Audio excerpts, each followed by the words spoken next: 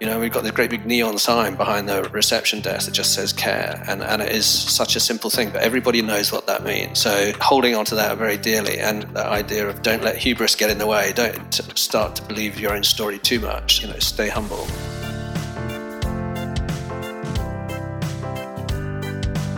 Welcome to the Resilient Recruiter Podcast. This is your host, Mark Whitby, and I'm excited to be joined today by Simon La Fosse. Simon is the founder and executive chairman of the technology recruitment business, La Fosse Associates.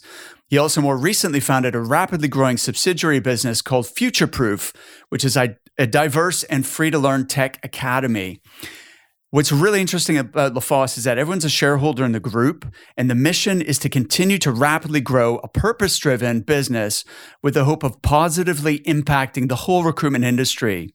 La Fosse Associates have won many awards for growth and also the way they treat people, which they keep at the heart of their ethos as they continue to expand. The business is 15 years old, over 250 strong, has a number of UK offices and also operations in Los Angeles and New York. Simon, welcome. Thank you for being here. Thank you so much for inviting me.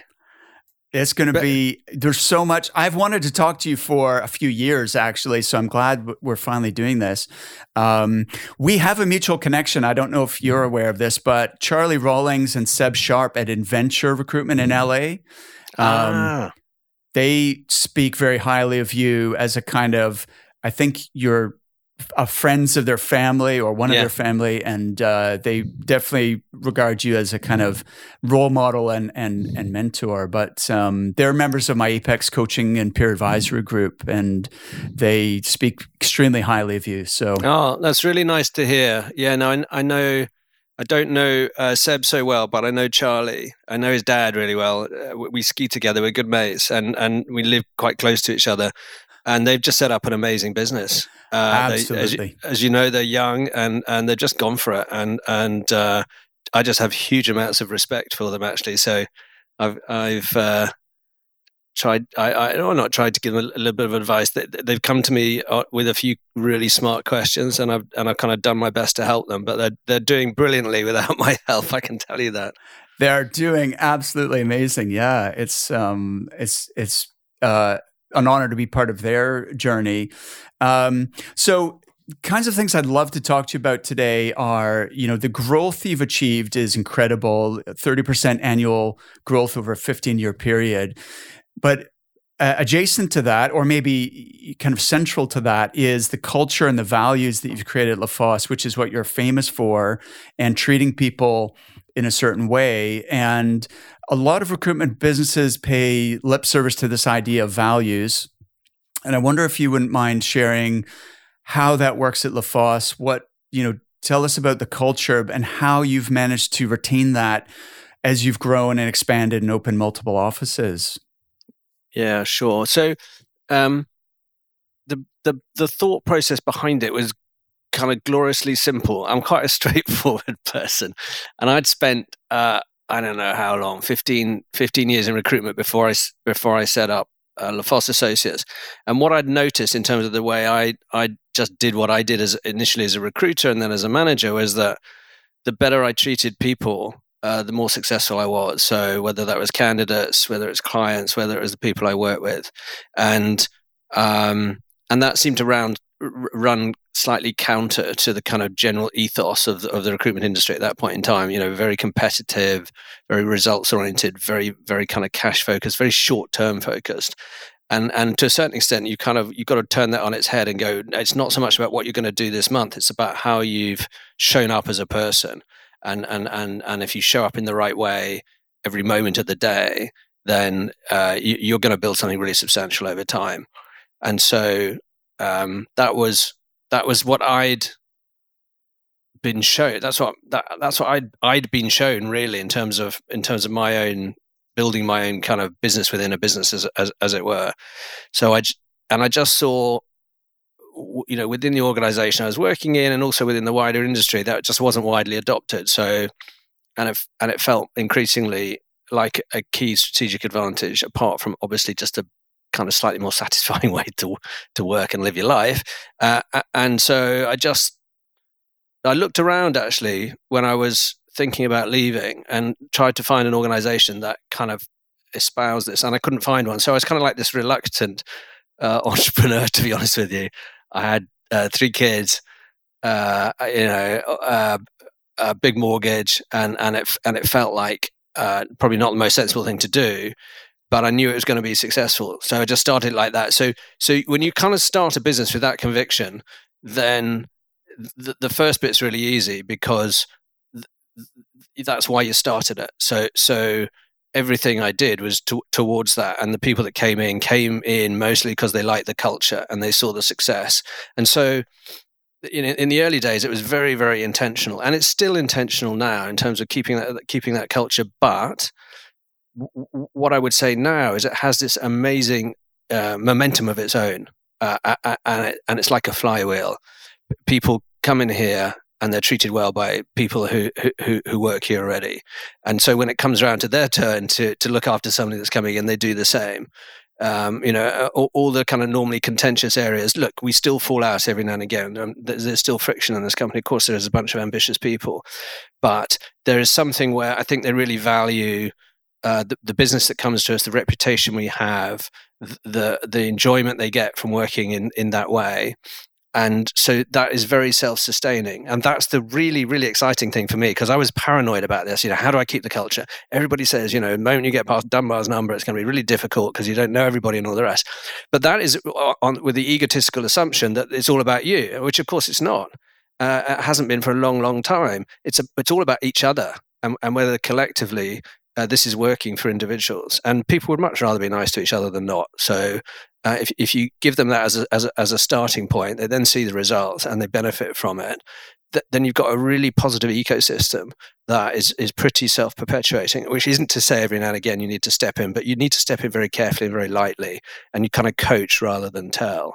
So don't preach about it. But and that's the really exciting thing for me. Actually, you can kind of see it in my face. This idea, we're 250 now, that we go to. Because I was always kind of waiting for this moment where, you felt you're on a slow glide down culture-wise, and it all became about structure and process, and people didn't care as much. And I would say that the energy and the capability of the people in the organization is far surpassing mine now. So there's a very natural process whereby they've got more energy than I have, and they're passionate about this stuff. So actually, I see our journey from 250 to 500. In terms of keeping that culture and possibly even enhancing it slightly, I think that's very likely to happen, and without us having to manufacture engineer it too much. Whether it does or not, watch this space. But I'm generally a fairly anxious person. I think kind of only the paranoid survival, that kind of stuff. So I think it kind of helps to be like that. But I don't feel anxious about that. Actually, I really think it will continue. Fantastic. And it's interesting. We use the analogy of a flywheel a lot in our coaching program. I'm on a philosophical level, I totally buy into what you're sharing, Simon. I'm wondering, though, if you could walk me through some of the practicalities, or when you're designing a culture, rather than have a culture by default, which naturally tends to be similar to the personality of the founder or the original directors, and it's a cult of personality, and it's the culture sort of emanates from there. It sounds like you've gone in and intentionally designed things to be a certain way with a certain philosophy. But how do you construct that? Could you give some practical steps around that? Yeah, I mean, firstly, I'd like to think it's not about a kind of cult of personality. It's about behavioral traits. So, some of which I exhibit, some of which I don't, but all of which I think are good. So it definitely isn't about me, and I'm not capable enough, and I have so many, all sorts of failings that I actually wouldn't want it to be about. Look at me and do that. Some of the stuff I do is good, but it's about take that, not just kind of watch me. So firstly, it's simply not about that. It is simply about a kind of behavioral framework that if behavioral framework sounds very HR, doesn't it? It's actually just about being a decent person, and if you keep that close to mind, then we all know what that means. You interpret it in different ways. It means slightly different things to each person, but that's really good because that gives it integrity. That keeps it alive. It's like, what for you is an act of kindness will be slightly different for somebody else, but they'll both feel kind when they're offered to somebody else, and they'll feel very genuine if it's what you think is appropriate.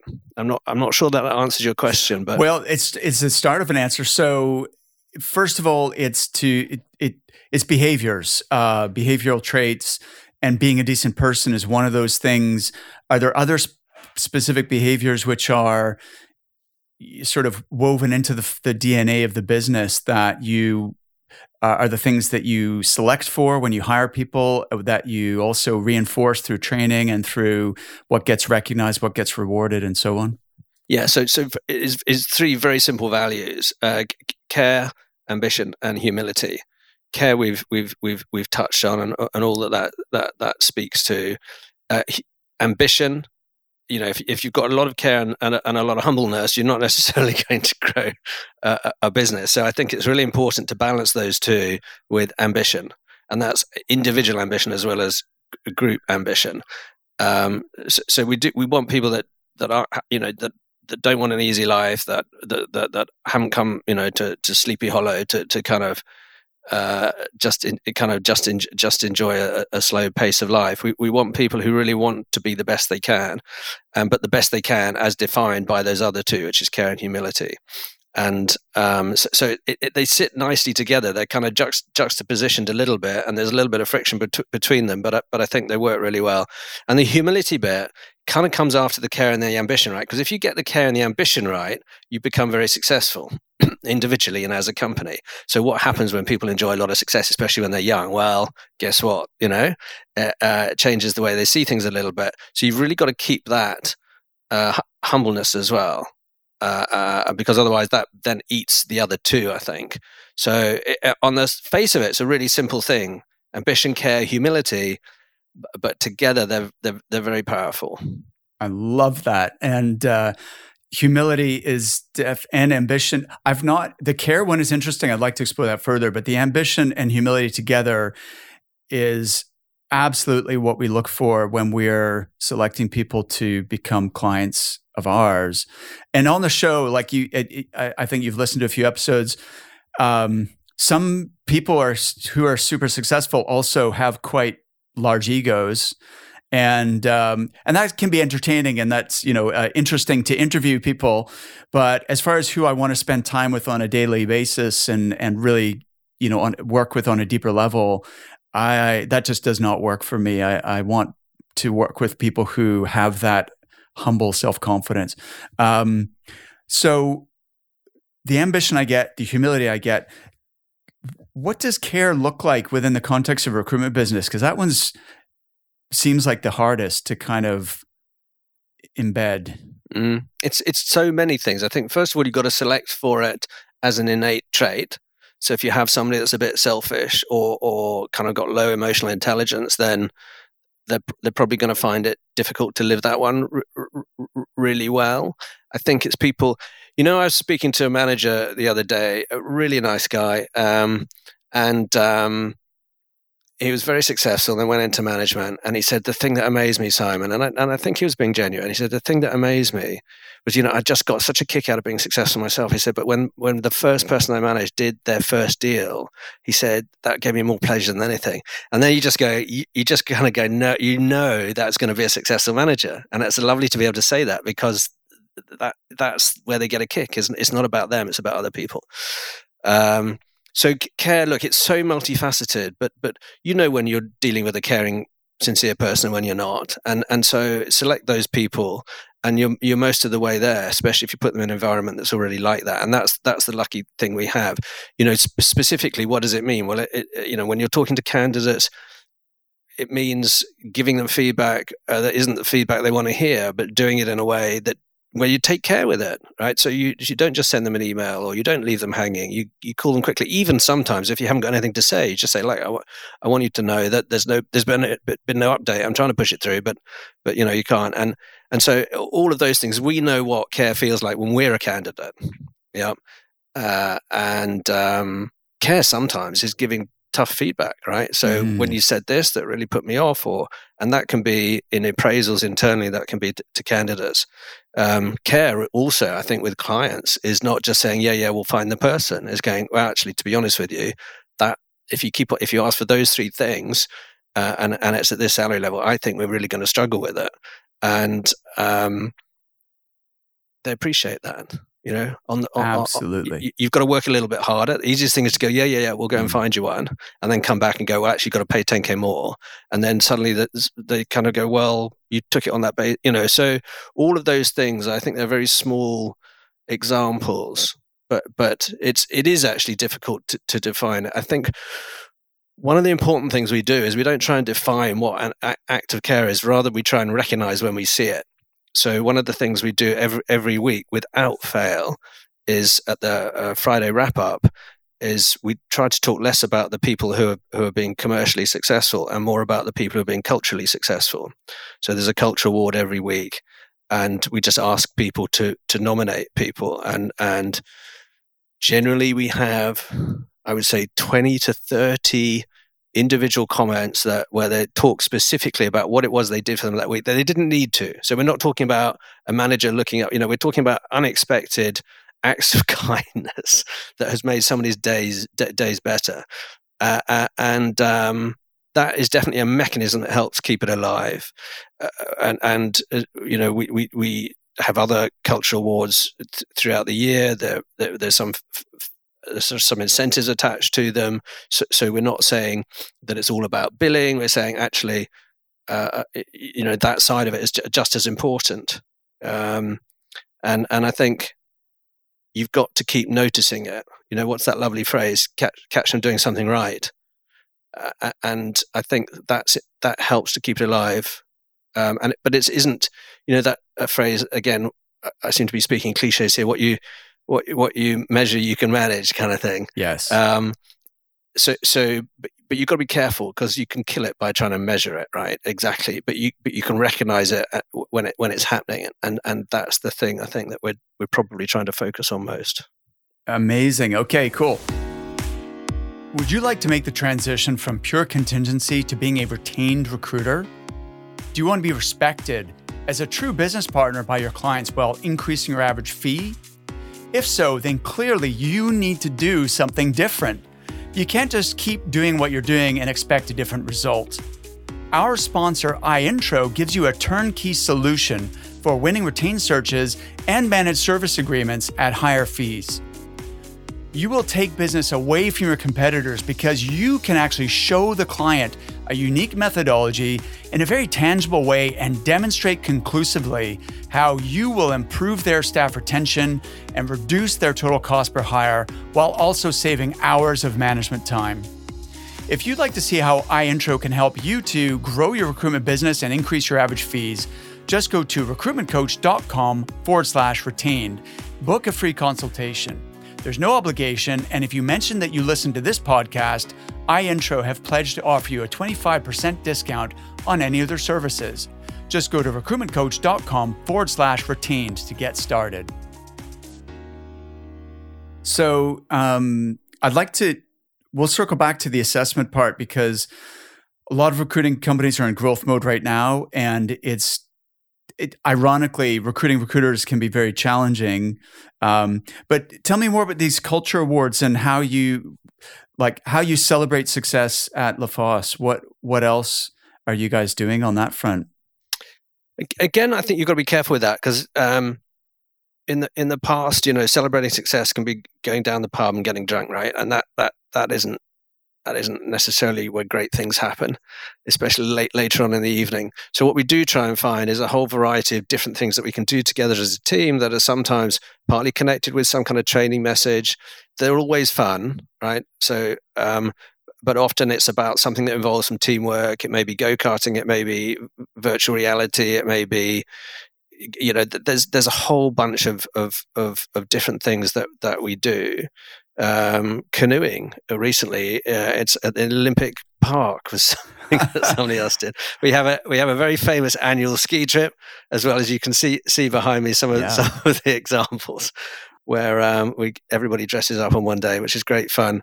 And So there's again a lot of it's down to individual manager discretion, and the lovely thing about the managers, they often go, hey, what do you want to do? What should we do?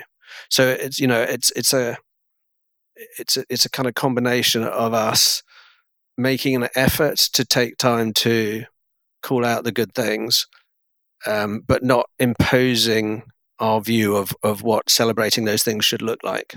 Okay, excellent.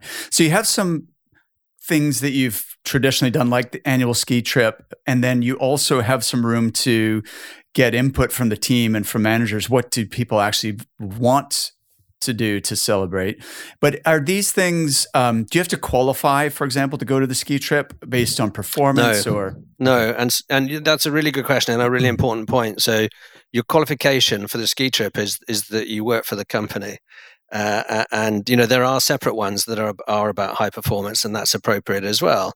But like the culture awards, whether it's the person who's got a tough job of collecting the debt, or making sure that contract administration is as good as it should be, all of these people, without these people, we can't do our job. Yes. And so there's this kind of understanding that those people are just as important, and you may well be paid differently, and that's the reality. But that doesn't mean that you're a second-class citizen. And so I think getting everybody on the ski trip is really key to that. And a lot of the things we do are not. Most of the things we do are about company-wide things, like we have a wonderful sports day that is everybody comes to. There's a whole bunch of things. And I think that's pretty critical. Fantastic. So this culture award is a weekly. People nominate a colleague who they've observed demonstrate one of the values, and they'll put them forward. And then is there a prize, or is it just the recognition? There's recognition, which I think is probably the most important thing. Yeah. There's generally a bottle of champagne. Yeah. Sometimes there's more than one winner. But everybody gets, a few of them get picked and read out, and the person that's got the most nominations or done the most amazing thing it gets an award. And the next on Monday, the list of it all comes around, and it's really heartwarming to see. Fantastic. And the other thing is it's that's clearly just one example of it. I think you can't get promoted in this company if you're not exhibiting those, and so you've got to embed it in some of the more prosaic kind of control mechanisms if you're going to be serious about it. But I think that comes to a policing thing. And whilst it's important to have it there, that's not the thing that will drive it. I think the thing that will drive it is people appreciating it and it being publicized. And there's a real challenge with that as well. How do you keep that fresh? And the team that generally present these take real time, not just to trot out the same old email every week, and they take real time to think about those particular acts that they're going to call out. And also, what you'll find over time is that more, that there's a group of people that seem to keep on getting mentioned in dispatches, as it were. So what we do on a quarterly basis and annual basis is recognize who was nominated most of the time. So it kind of collects up as well. And at the end of the year, we as you can imagine, we have all sorts of kind of cash and other incentives. But the only thing that we allocate share options to as a result of winning is the culture award. And that's really important, because if you think of it as a co-owned company, then the people that are making the most effort towards perpetuating and promoting the culture internally through their own behavior are the ones that will be given more share options in the company. And share options come for all sorts of different achievements, as you can imagine. But I love the fact that at the end of the year, there isn't the highest biller or whatever it may be that gets a bunch of share options. It's the person that has most demonstrated and through their own behaviors perpetuated the kind of culture and values of the company that gets a share option grant. Okay, this blows my mind and I definitely want to talk more about this, because the share ownership is something that you guys are famous for. across the industry. Before we do that, can I just ask the assessment piece of trying to measure the behaviors, both when you're recruiting somebody and then when someone is up for promotion? How do you accomplish that? Because that seems like you can measure past, track record in terms of sales performance or billings, or, if someone was competitive, if they were a champion skier or a marathon runner or captain of their rugby team or whatever. You can look at these things, but how do you assess and really measure the culture fit from a values perspective? And it's, again, it's not so much a culture fit, and it kind of it is. So I know I'm being a bit contrary here, but it's more about, are they a kind, caring person? And those things, I think, they're difficult to measure exactly. For sure. But I think you can get a good sense of them at interview, and especially when you have a number of people interviewing, and especially when the people interviewing are from that environment. And to supplement that, we have some really good psychometrics, which help as well. And also, I think that whole kind of EQ measure, emotional intelligence, I think if you've got poor emotional intelligence, I think you may be a kind person, but you may not see the opportunities always to contribute. So right. I think that helps. It doesn't drive it, but so, and of course, good recruiters are all about good emotional intelligence. So I think that that for me fits with that. So sometimes it's looking for.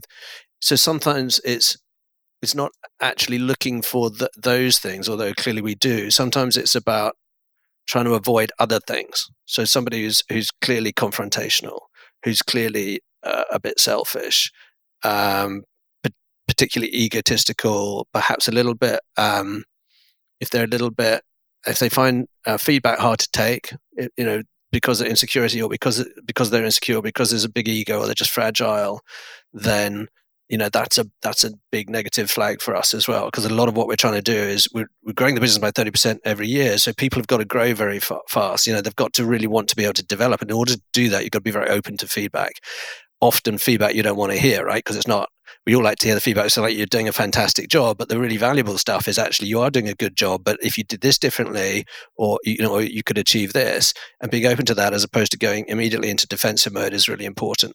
Yes. And so we'll use those scenarios in an interview situation to understand whether they're likely to be able to take that well.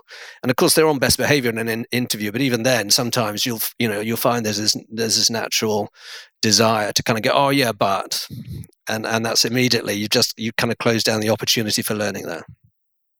Fantastic. So it sounds like the interview is structured to come at these issues a little bit more obliquely. You're not directly asking behavioral questions on, humility or kindness or whatever. You're assessing it by the way that they answer the other questions, or sometimes a little bit of both. And okay. I think it's important to play around with all of this stuff. Mm-hmm. And we have yet to design the perfect interview process that gives us exactly the same results. And of course, people change over time as well, don't they? So you've got to accept responsibility for that. And somebody that was positive that becomes slightly less positive, the chances are that's not them. Actually, the chances are that's something to do with you or the environment or the stress that they're under. But if you take the time, you take the care to find out what those things are, then instead of just putting them into a box and going, oh, they used to be positive, they're now negative, that's their problem. It's like, how have I failed in my job as a manager that somebody who used to be this way is now feeling like this? What could I be doing? And again, that comes back to what personal responsibility can you take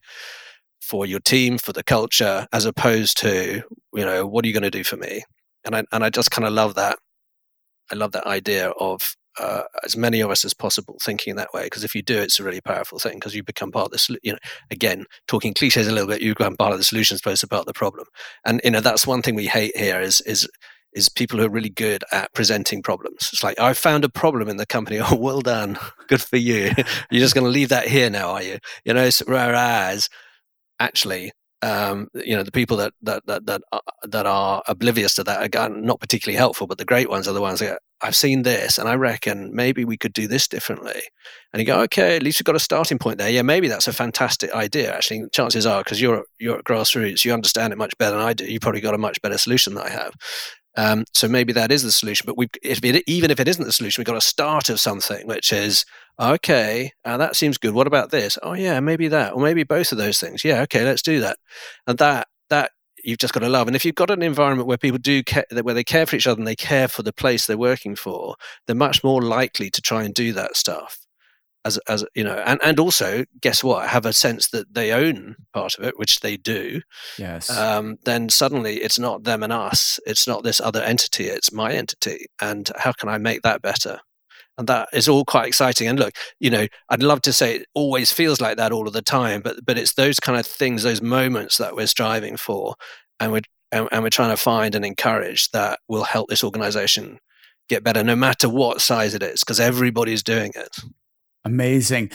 Let's talk about the ownership then, because I can totally see how someone who has equity feels like this is their company and are motivated completely differently to someone who's just got an employee mindset. And I've interviewed quite a few CEOs who do give well, actually, okay, so maybe you can explain how this works at La Fosse, because most of the entrepreneurs I've spoken to give share options, and there's a share option scheme in the UK that people can participate in. So they sort of say, look, come on this journey with us, and at X point, there will be an exit event of some kind, and you'll have the opportunity to participate in that. So just like stick with us for the next 5 years and perform, and, you will be rewarded. How does that compare to what you guys are doing at La Fosse? Well, for me, the quantum's the important thing, and as you say, almost every recruitment company offers share options or equity of some sort. But there's two things that are important. One is, what's the total percentage? Yeah. So there's 5 or 10%. It's fine if that's how you want to run the company. That's absolutely fine. But it's not the way we've chosen to do it. So we think a more substantial percentage is just much fairer. I started the business. And I took the risk, and but I'm one person amongst 250, and I don't do much billing anymore. So you can see where the value is being created, and it's not me. So I think to say 60% seems really fair to leave me with, and 40% just seems like a fairer deal, I think. So that quantum's important, and I think the second thing is that's important for us is that everybody has something. So from the people in ops, the receptionists, to the people who literally started a few days ago, they'll all have share options, and I think that is a really important part of it as well. So it's not just seen again, because if it's overly concentrated in the upper management, then again it's a them or us thing.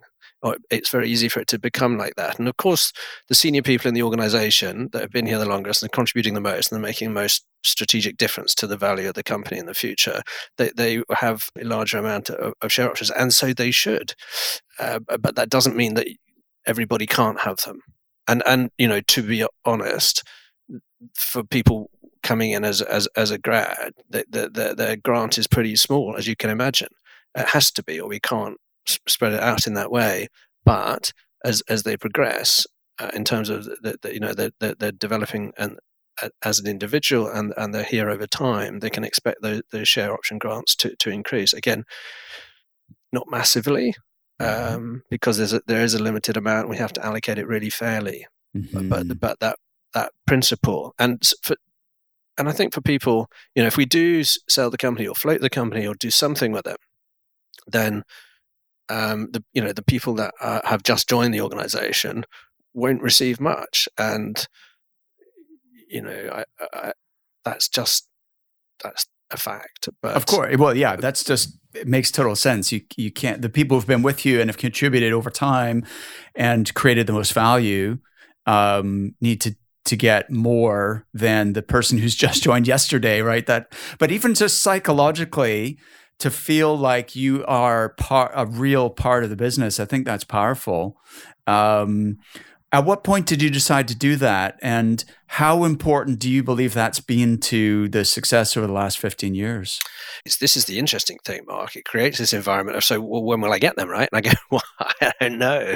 We're not here to build a company in 3 years and flog it. We're trying to do something that's a bit more interesting than that. But what I can tell you is that when there is an event, 40% of the company is going to be given away. And I can tell you that. And if you're not here when that happens, you leave.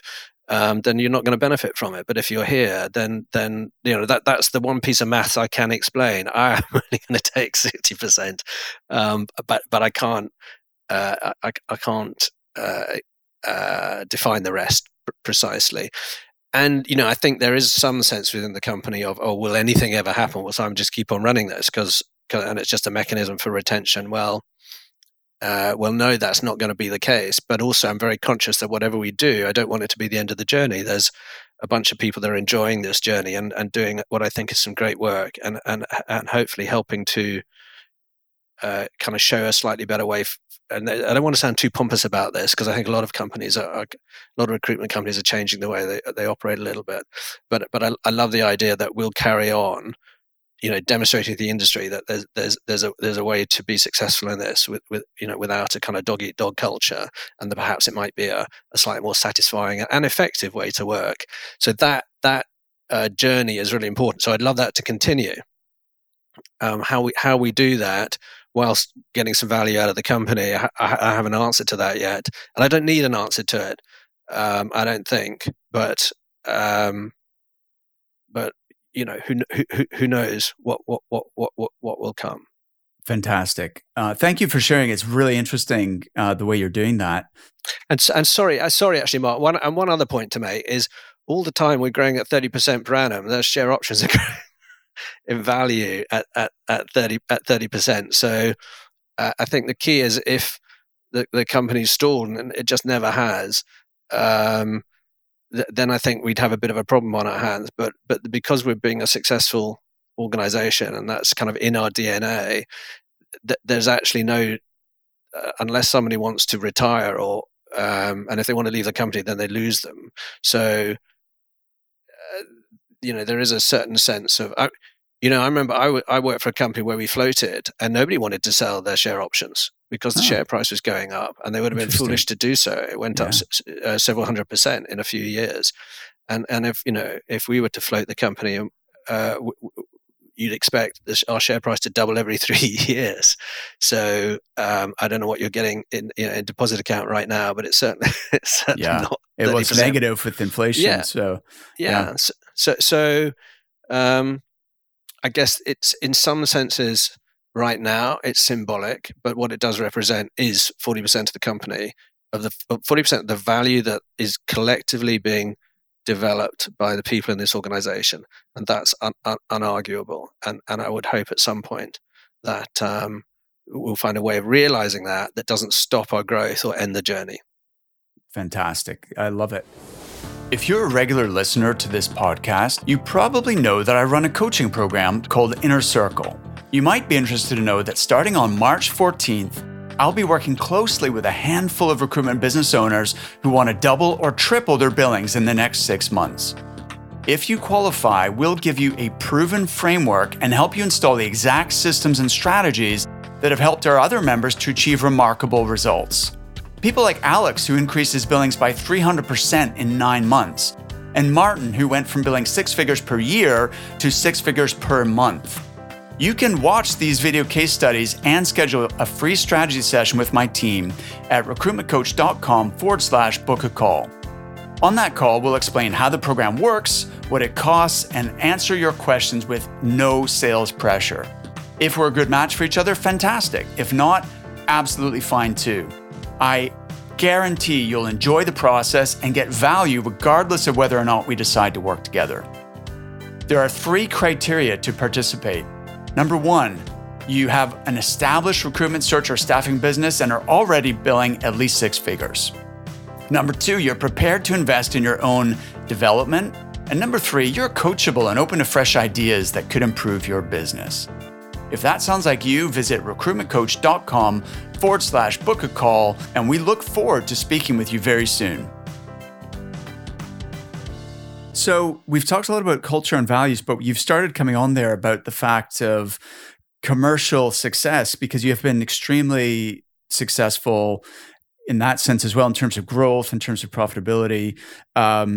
So could you talk a little bit about that? Because that commercial success has been exceptional as well. If you think there's 27,000 recruitment companies in the UK or something like that, and you guys are towards the top, percentile of that in terms of size, in terms of turnover, in terms of profit, whatever measure you choose. What do you think have been the critical success factors to achieving that? Care, ambition, and humility is a very okay. All right. So you're going to go back to the. Yeah, I am actually. I am. Yeah, I think continually ambitious. Yeah. So you're continuing to be the best you can. We never sit back and go, "Oh, we're great, aren't we?" We do enjoy that moment, but we move on fairly swiftly to what can we do? What can we do next? What has this allowed us? What platform is this giving us to kind of go on and do better things? And that is genuinely exciting. I think keeping care at the center of things is so simple. We've got this great big neon sign behind the reception desk that just says care, and it is such a simple thing, but everybody knows what that means. So holding on to that very dearly, and as we've talked about before, that idea of don't let hubris get in the way. Don't start to believe your own story too much. So stay humble. So I totally accept that if you have those core values at the center of the business, as well as individually how people are operating, for sure it's intangible, but I'm positive it's had been one of the key contributing factors to your success. Having said that, you still need effective strategies and techniques to turn those values into productive work and placements and so on. So what do you think you're doing differently there that separates you from other recruitment businesses? I think the processes come out of that, to be honest with you. So if you're taking care with the way you design a process, the promotional, the way you review people, you take more care with that. The people you promote, you take more care with that. When they become managers, you take a lot of care in terms of the way that you train them. And when they're having a tough time, you take a lot of care with that. And I know it's again, it sounds very simple, but I don't. There are mechanisms that need to sit behind it. I mean, a good example is, how do we measure whether our culture is good? Because that's an easy thing to say, isn't it? But you need to be able to measure that really, really tightly, and we do through a whole variety of ways. So if you look at attrition, that's a great sign. If you look at office vibe, which is something we use, it gives us great ongoing feedback on a daily basis as to what teams are feeling good, what they're feeling good about, what they're not feeling so good about. So you can identify it and change and take actions as you need to. Glassdoor, again, is a lovely way of giving you a good sense of what's going on in the organization as well. We use NPS as well. We use that internally, actually, as part of the whole kind of office vibe score. We also use externally with our clients. So all of those things we're tracking, all of those things are very, very clear, hard metrics that are measuring those things.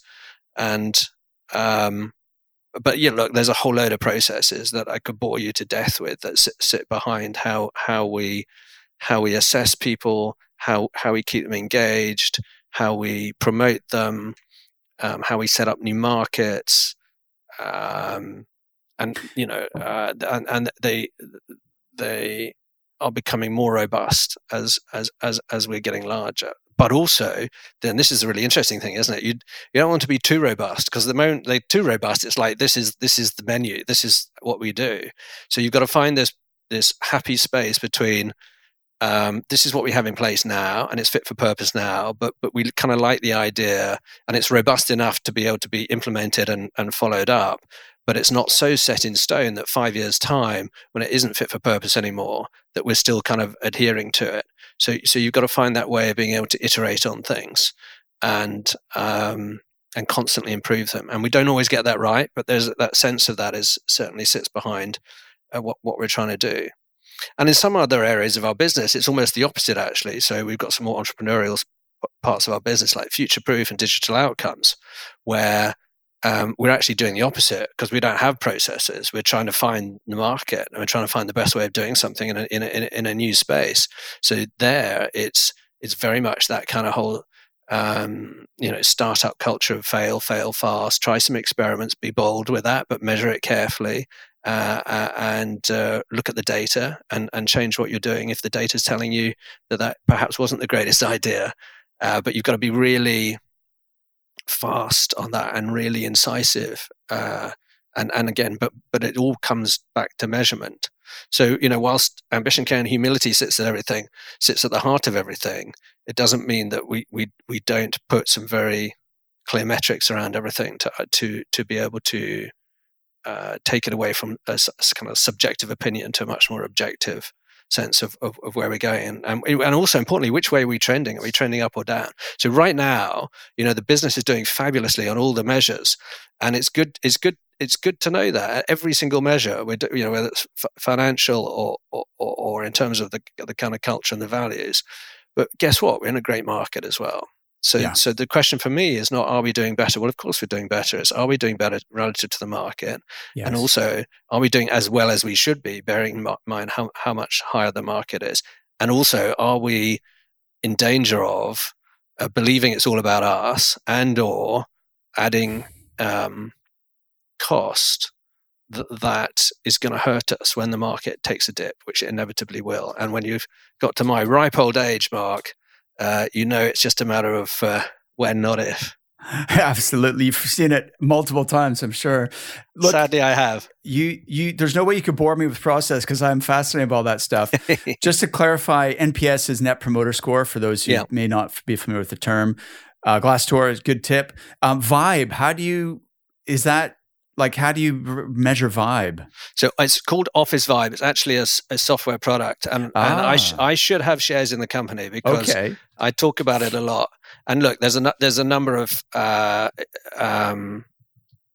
software companies that have a similar thing, but we think Office Vibe is good.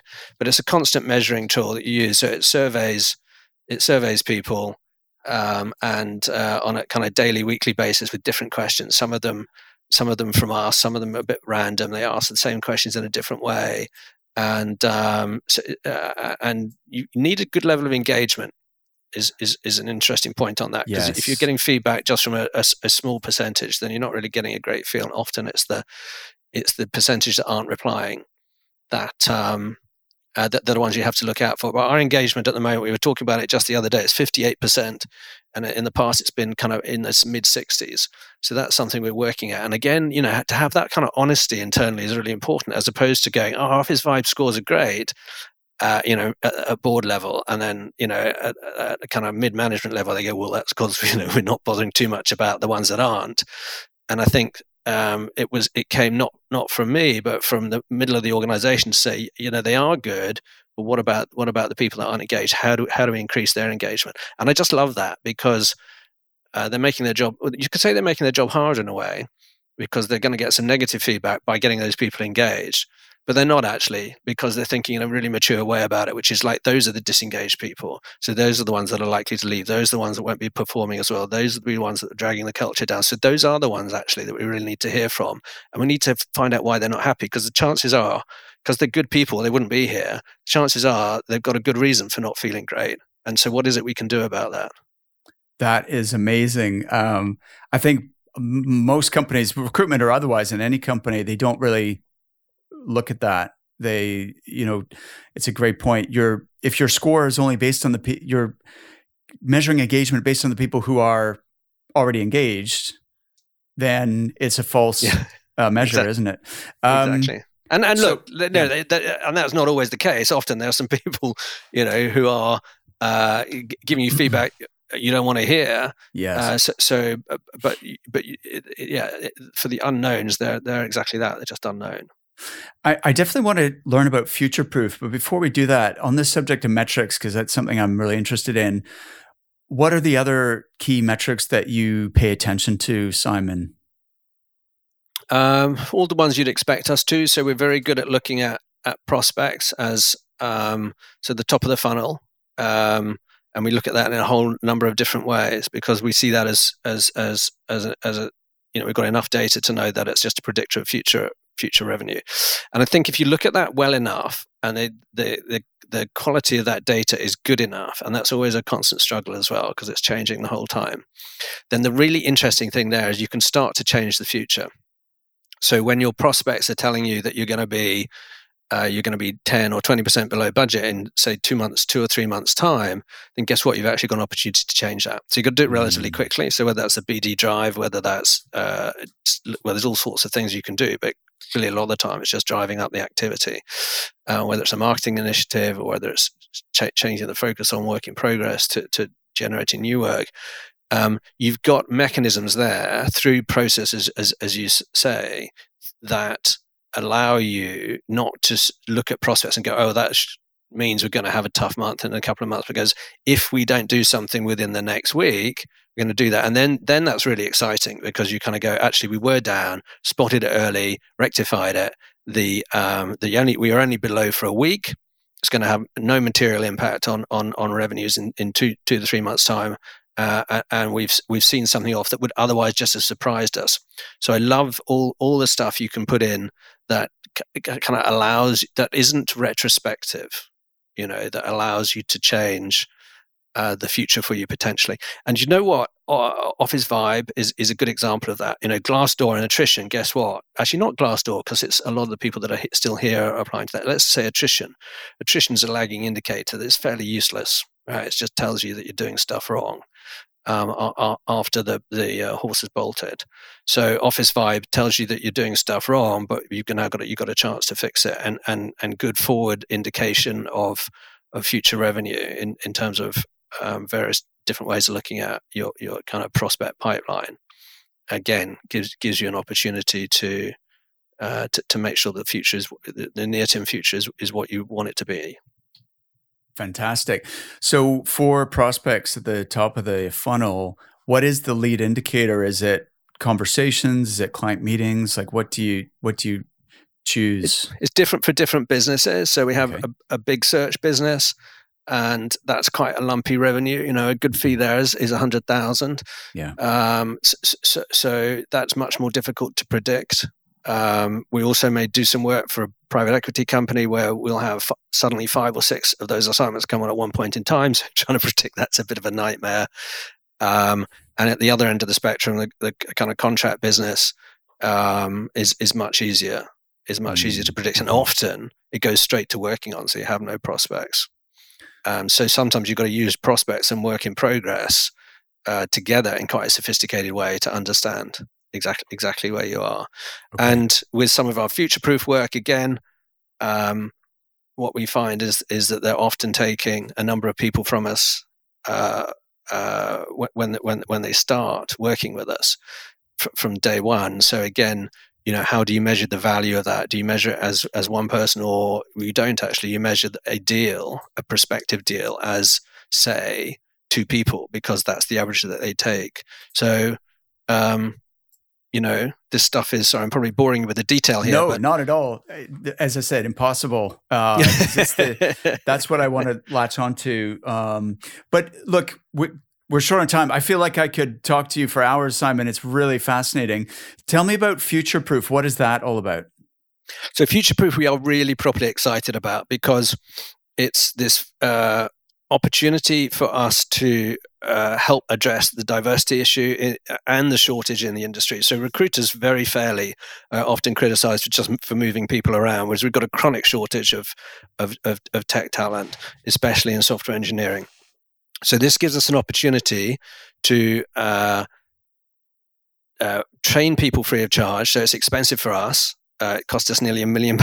We invested over £1 million last year. Or actually, the total cost, we invested more than £1 million. The total cost was not far short of £1 million of profit to us. So we select people. We recruit graduates. We select just the top 2 or 3%.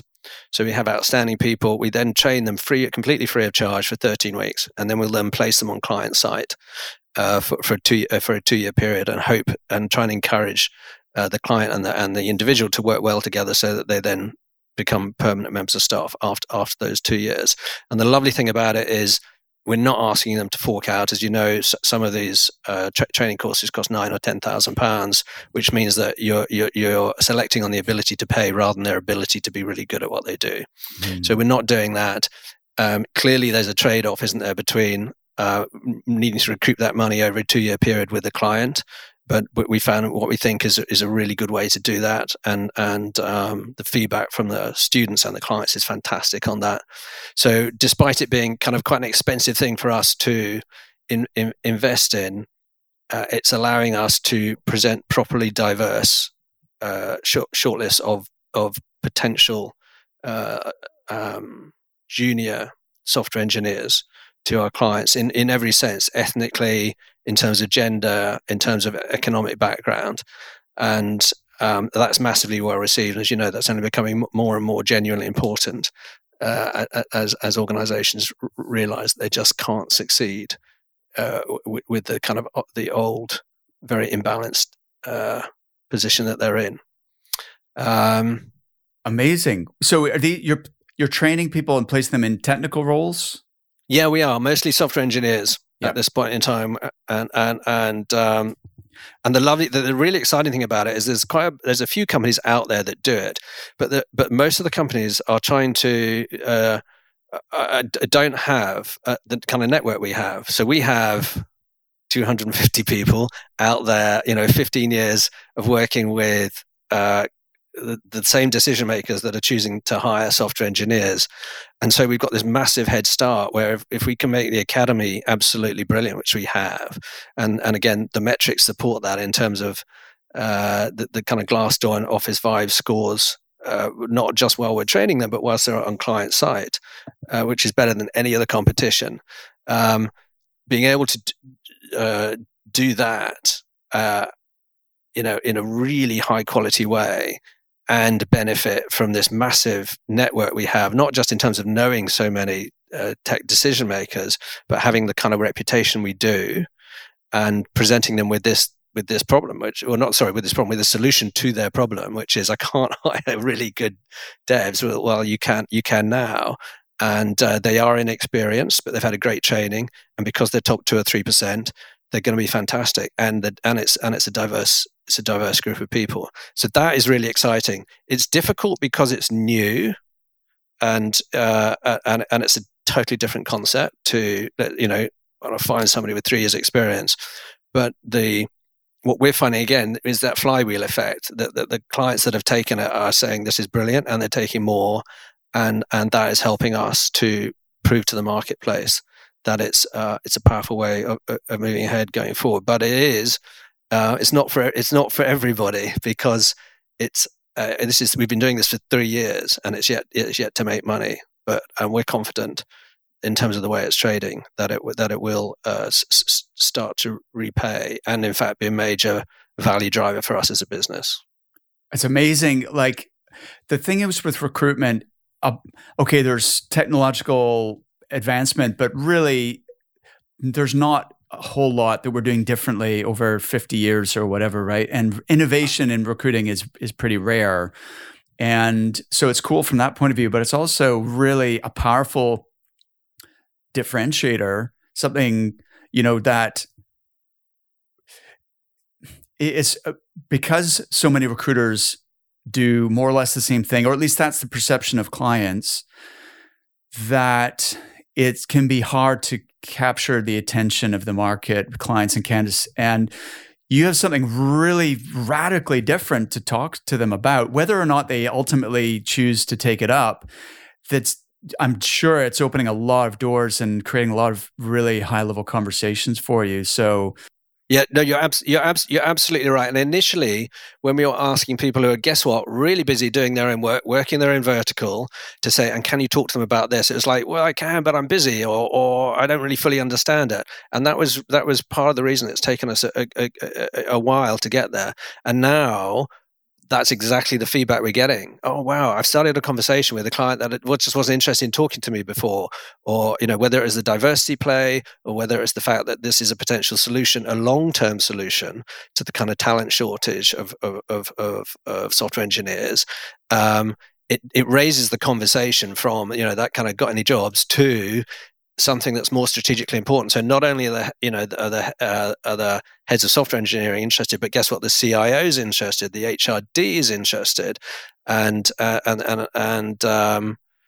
it does. It's not easy because we've got really busy people being experts in their own verticals, managers who are rushed off their feet. So trying to find the slow time to think about how you do present something differently and that's additive to your day job as opposed to diminishing your ability to be effective.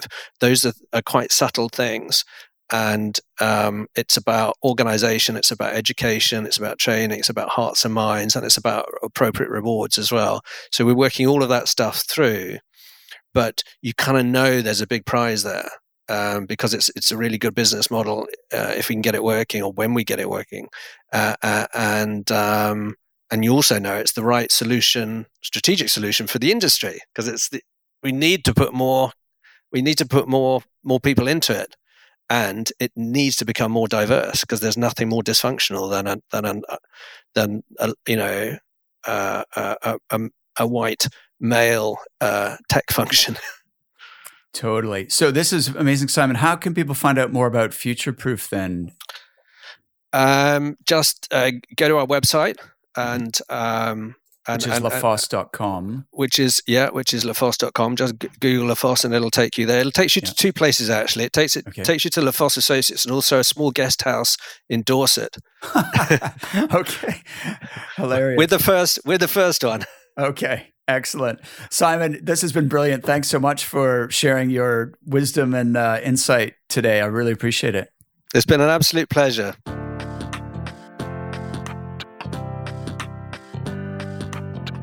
Thank you so much for listening to The Resilient Recruiter. If you've enjoyed the show, the best way you can show your support is to click that subscribe button. Thanks again, and I'll see you next time.